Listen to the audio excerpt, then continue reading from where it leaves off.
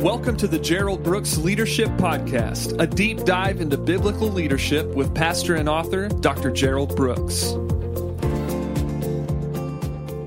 Hi, this is Gerald Brooks. Hey, thank you so much for joining me again on the podcast. My prayer is that the podcasts are helping you just develop as a leader and your journey with God. And today I want to take a few moments and I just want to talk to you about the challenge of leadership. The challenge of leadership.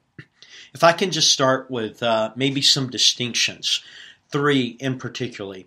Our standards are different. If you choose to be a leader in any capacity, then one of the things that you deal with is the fact that your standards are going to be different. What's acceptable to some will not be acceptable to you. What's allowable to some will not be allowable to you. And if you venture into Christian leadership, then it even becomes more intense. What's allowed when it comes to leadership on a Christian wise becomes even more restrained. In the book of James, it says, if you desire to be a teacher, if you desire to be someone who's truly listened to, then it says that there's a stricter judgment, that there's a higher standard. So the first thing that's a distinctive about leadership is that our standards are different.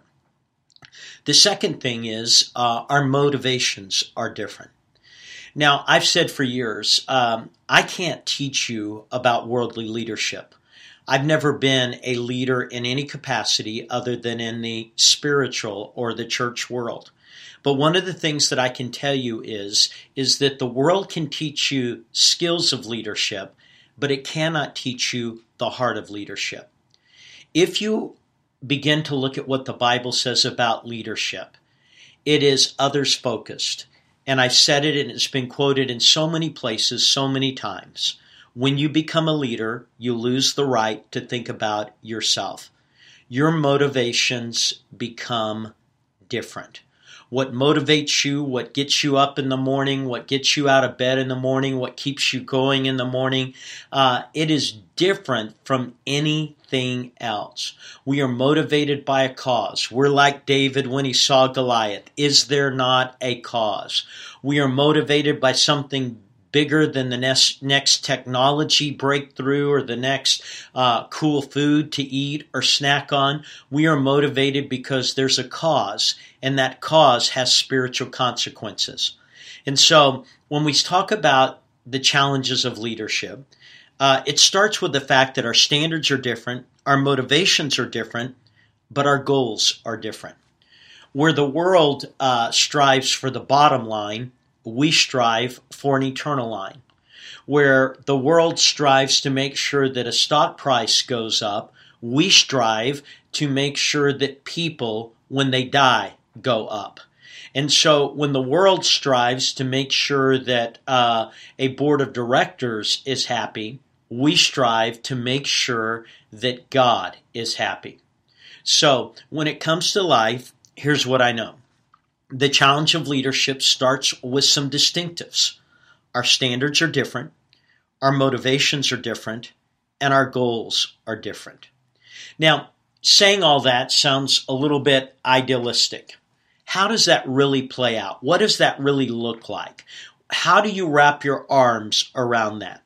Well, let me give you 7 ways that the challenge of leadership begins to be felt.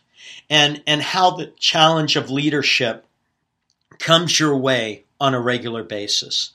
Let me just start with this. Number 1, you get to care when others don't care. If you're going to do what we do for a living, if you're going to do it with value and importance, then that means you get to care. We know that our society's favorite phrase is, I don't care. But if you're a Christian leader, you don't get to say that. In fact, you get to care when no one else cares, and you get to care when it looks like God didn't care. You get to care. Paul talked about this in 2 Corinthians chapter 11 and verse 28. And he said, besides those things that are without, he was talking about all the things that he had dealt with. There is the daily, inescapable pressure of my care for all the churches. What is he saying? He says, I care. And when other people didn't care, he did care. When other people quit and left, he didn't quit and leave. When other people got to move on, he stayed. And see, in leadership, we get to care when others don't care. I remember recently being at a restaurant where I was trying to buy something that was going to be a little unique on their menu. It was sort of a hybrid kind of thing. It wasn't on their menu. It was sort of, can you take this and do this with it? And I remember looking at the man as I was ordering, and I said, do you mind if I order like this?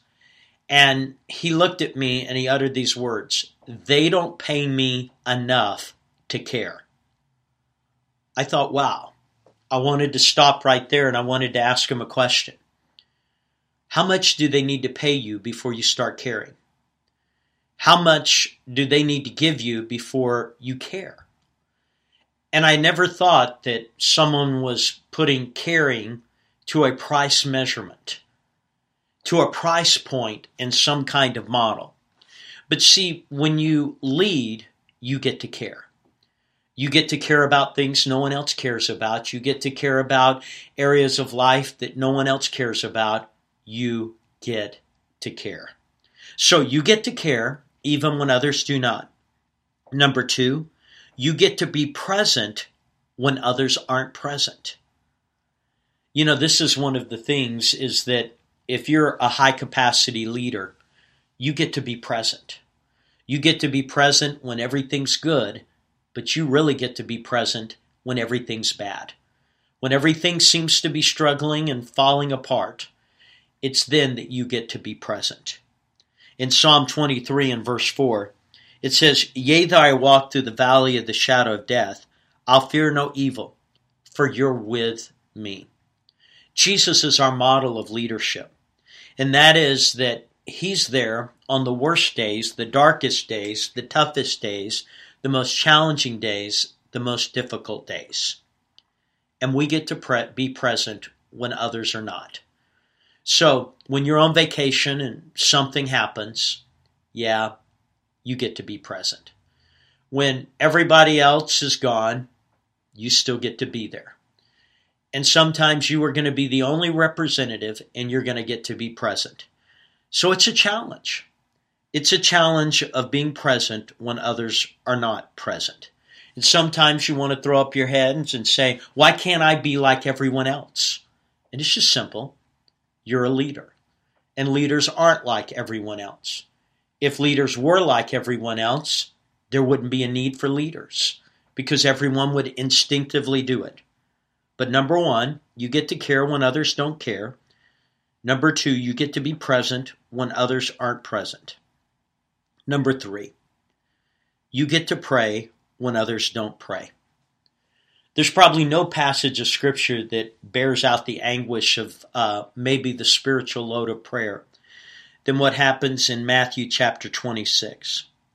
In Matthew chapter 26, we have the story of our Lord and Savior on the night that he's going to be betrayed and how he asked his disciples to go with him.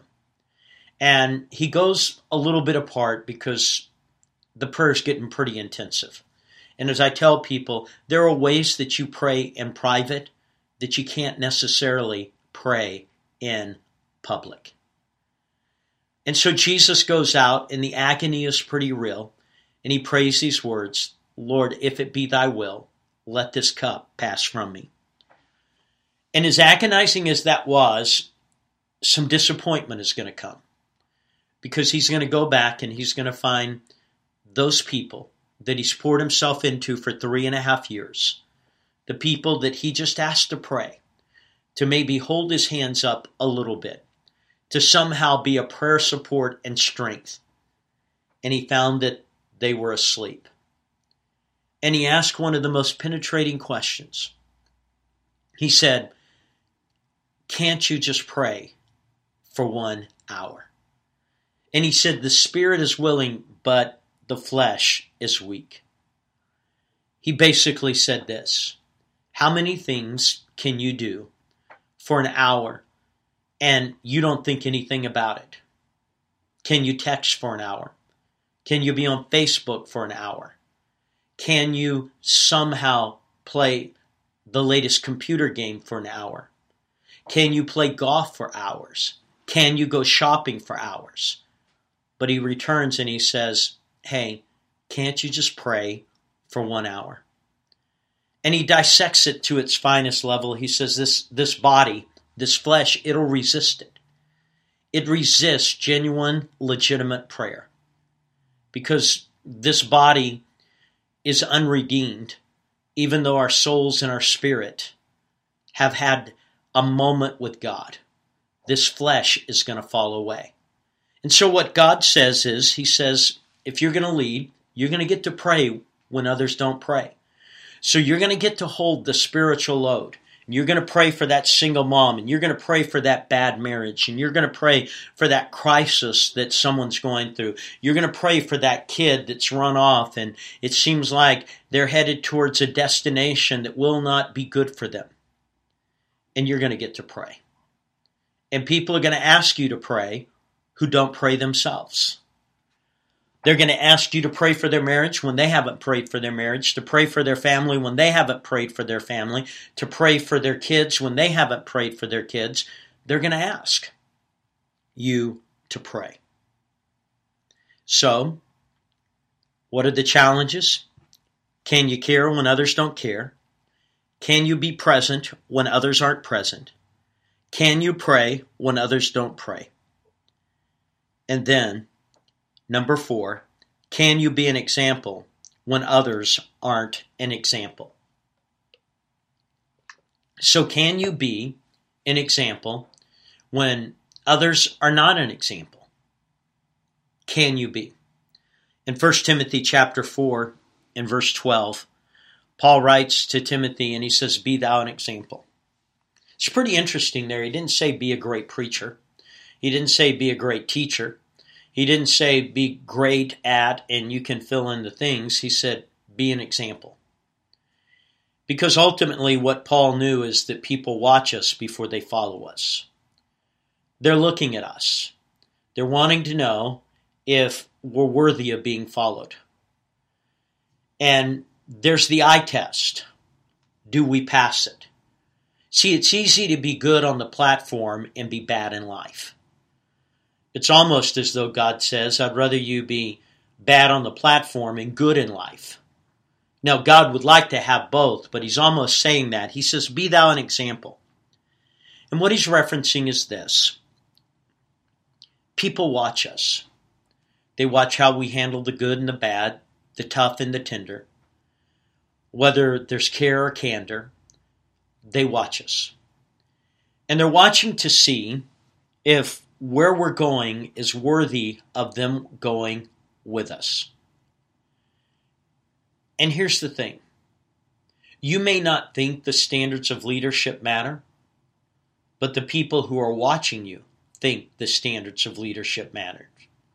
You may not think what you do is really a big deal, but the people watching you think it's a big deal. It's amazing to me that people who don't believe in God will hold people in ministry to a high standard that even people in ministry don't always strive for. Why is that? Because they get it. They get that if you are going to be a spiritual leader, then your example has to be a good one. It has to be one. I'm always mindful of what was said about Moses. It says that he looked this way and that way, and seeing no one, he thought he wasn't being watched. And so what does he do? He kills an Egyptian. But what he finds out is he was being watched, and that people were noticing him. Number 5, you get to grow when others don't grow. You get to grow when others don't grow. In Isaiah 53, one of the messianic chapters describing Jesus, it says that he will grow up as a tender plant, as a root out of dry ground.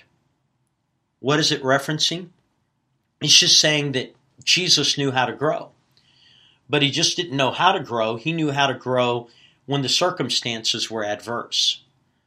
Because it says he grew like a root out of dry ground. He grew where you're not supposed to grow. And sometimes I get amazed at people because what they say is, I just can't grow here. And I think, well, Jesus didn't say that. Jesus was surrounded by reasons why he couldn't grow, but he chose to grow. And so the challenge of leadership is you get to grow when others don't. Doesn't matter that no one else is growing around you, you get to grow. Doesn't matter that anyone else takes growth seriously, you get to grow. You get to be a person who grows. So 5 thoughts so far. You get to care when others don't care. You get to be present when others aren't present. You get to pray when others don't pray. You get to be an example when others aren't an example. And you get to grow when others don't grow. Another principle. You get to have a good attitude when others have a bad one. So you get to have a good attitude even when everyone else has a bad attitude. And that's talked about in 1 Peter. Because 1 Peter talking about elders, talking about those that have oversight of the sheep. He says, do not pastor grudgingly or out of necessity, but pastor willingly. What is he talking about? He's talking about the fact that when it comes to your growth pattern, the way you grow is this. You've got to grow in areas that are important, and one of those most important areas is in your attitude. You get to have a good attitude even when everyone else is having a bad attitude. Now, I know we have all these slang phrases, and we describe bad attitude in a lot of ways, but you get to have a good attitude. We talked about it in a previous lesson. People feel you before they hear you. And what that just basically means is this. They're going to sense your attitude. They're going to sense whether you've got it or not. And so, are you doing this because you have to do it? Are you doing this because you are forced to do it? Are you doing it because you choose to do it? People want to be helped, but they want to be helped by people who have a heart to help. And it's not just your actions, but it's your attitude that helps people. And so you get to have a good attitude when others have a bad. Next principle, number 7. You get to minister when others will not minister. To me, this is one of the most telling times in our Savior's life. Matthew chapter 14, verses 13 through 14. It talks about when Jesus heard it. What did he hear? He had just heard that John the Baptist had died. He had heard that Herod the Great had beheaded him. And it was all because of a party favor. Not only had he died, but how he died. It was horrible. And it says when he heard it, he departed. Why? Because of all the people, there was only one that had a glimpse of what Jesus was really doing. There was only one who really had a perspective and said, this is the one. He was a part of his family, but he was the only one that really, really knew what Jesus had come to do. He had been there and he said, I'm not worthy to baptize you. But Jesus said, you need to baptize me. He said, I'm not worthy to carry even your sandals. But he said, hey, you get to help me. And so when Jesus gets that news, he departs. How many times have you and I had bad news? And when the bad news came, we're dealing with it. And we just want to be alone. We don't want to be with anyone. We don't want to be around anyone. We just want to be alone. We want to process what's going on. He did that. And it says that he departed there by boat to a desert place by himself. He wanted solitude. He wanted to discover the strength of God that can only come from God in moments of separation and solitude. And it says, but when the multitudes heard it, they followed him on foot from the cities. He's about to experience the ultimate leadership moment. And that is when the leader's hurting and the leader's going through a difficult time themselves and people want ministry. They need a leader. And it says, and he went out and he saw the great multitude and he was moved with compassion. Why? Because he understood that you get to minister when others wouldn't minister. Most people raise their hand and say, hey, I'm going through a hard time right now. Don't bother me. Well, if you just knew what I was dealing with, don't mess with me. If you knew everything that I was confronted with, don't come my way. Here's the thing. The challenge of leadership is, number one, you get to care when others don't care. Number two, you get to be present when others aren't present. Number three, you get to pray when others don't pray. Number four, you get to be an example when others aren't an example. Number five, you get to grow when others don't grow. Number six, you get to have a good attitude even when others have a bad attitude. And number seven, you get to minister when others don't minister. These are the challenges of leadership.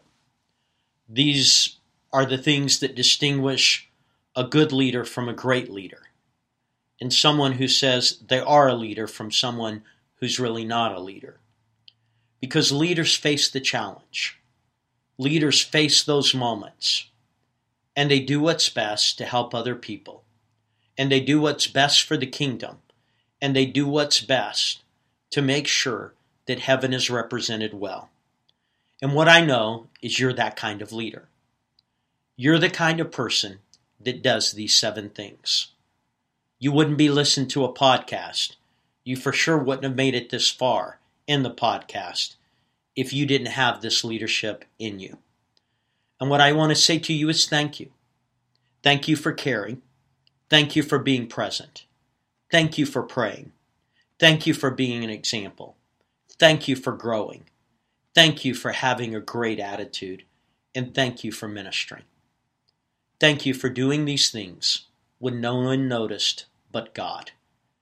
And it's because of people like you that the kingdom is better and heaven is bigger.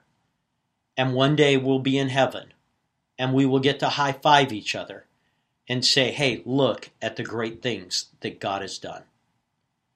But then God will look over at you and say, well done, my good and faithful servant. Just a few thoughts on the challenges of leadership. Thank you so much for listening to the podcast. I know for many of you, you downline these to your leaders in your organization, and they become a discussion point. But I want to encourage you. Please, if you know someone out there that you think maybe their trend line in leadership could be helped, let them know about the podcast. And if you haven't gone to GeraldBrooksMinistries.com, go there sometime and look at the resources, look at the up-and-coming places that will be to communicate. And so thank you so much for listening to the podcast. Thank you so much for sharing the podcast.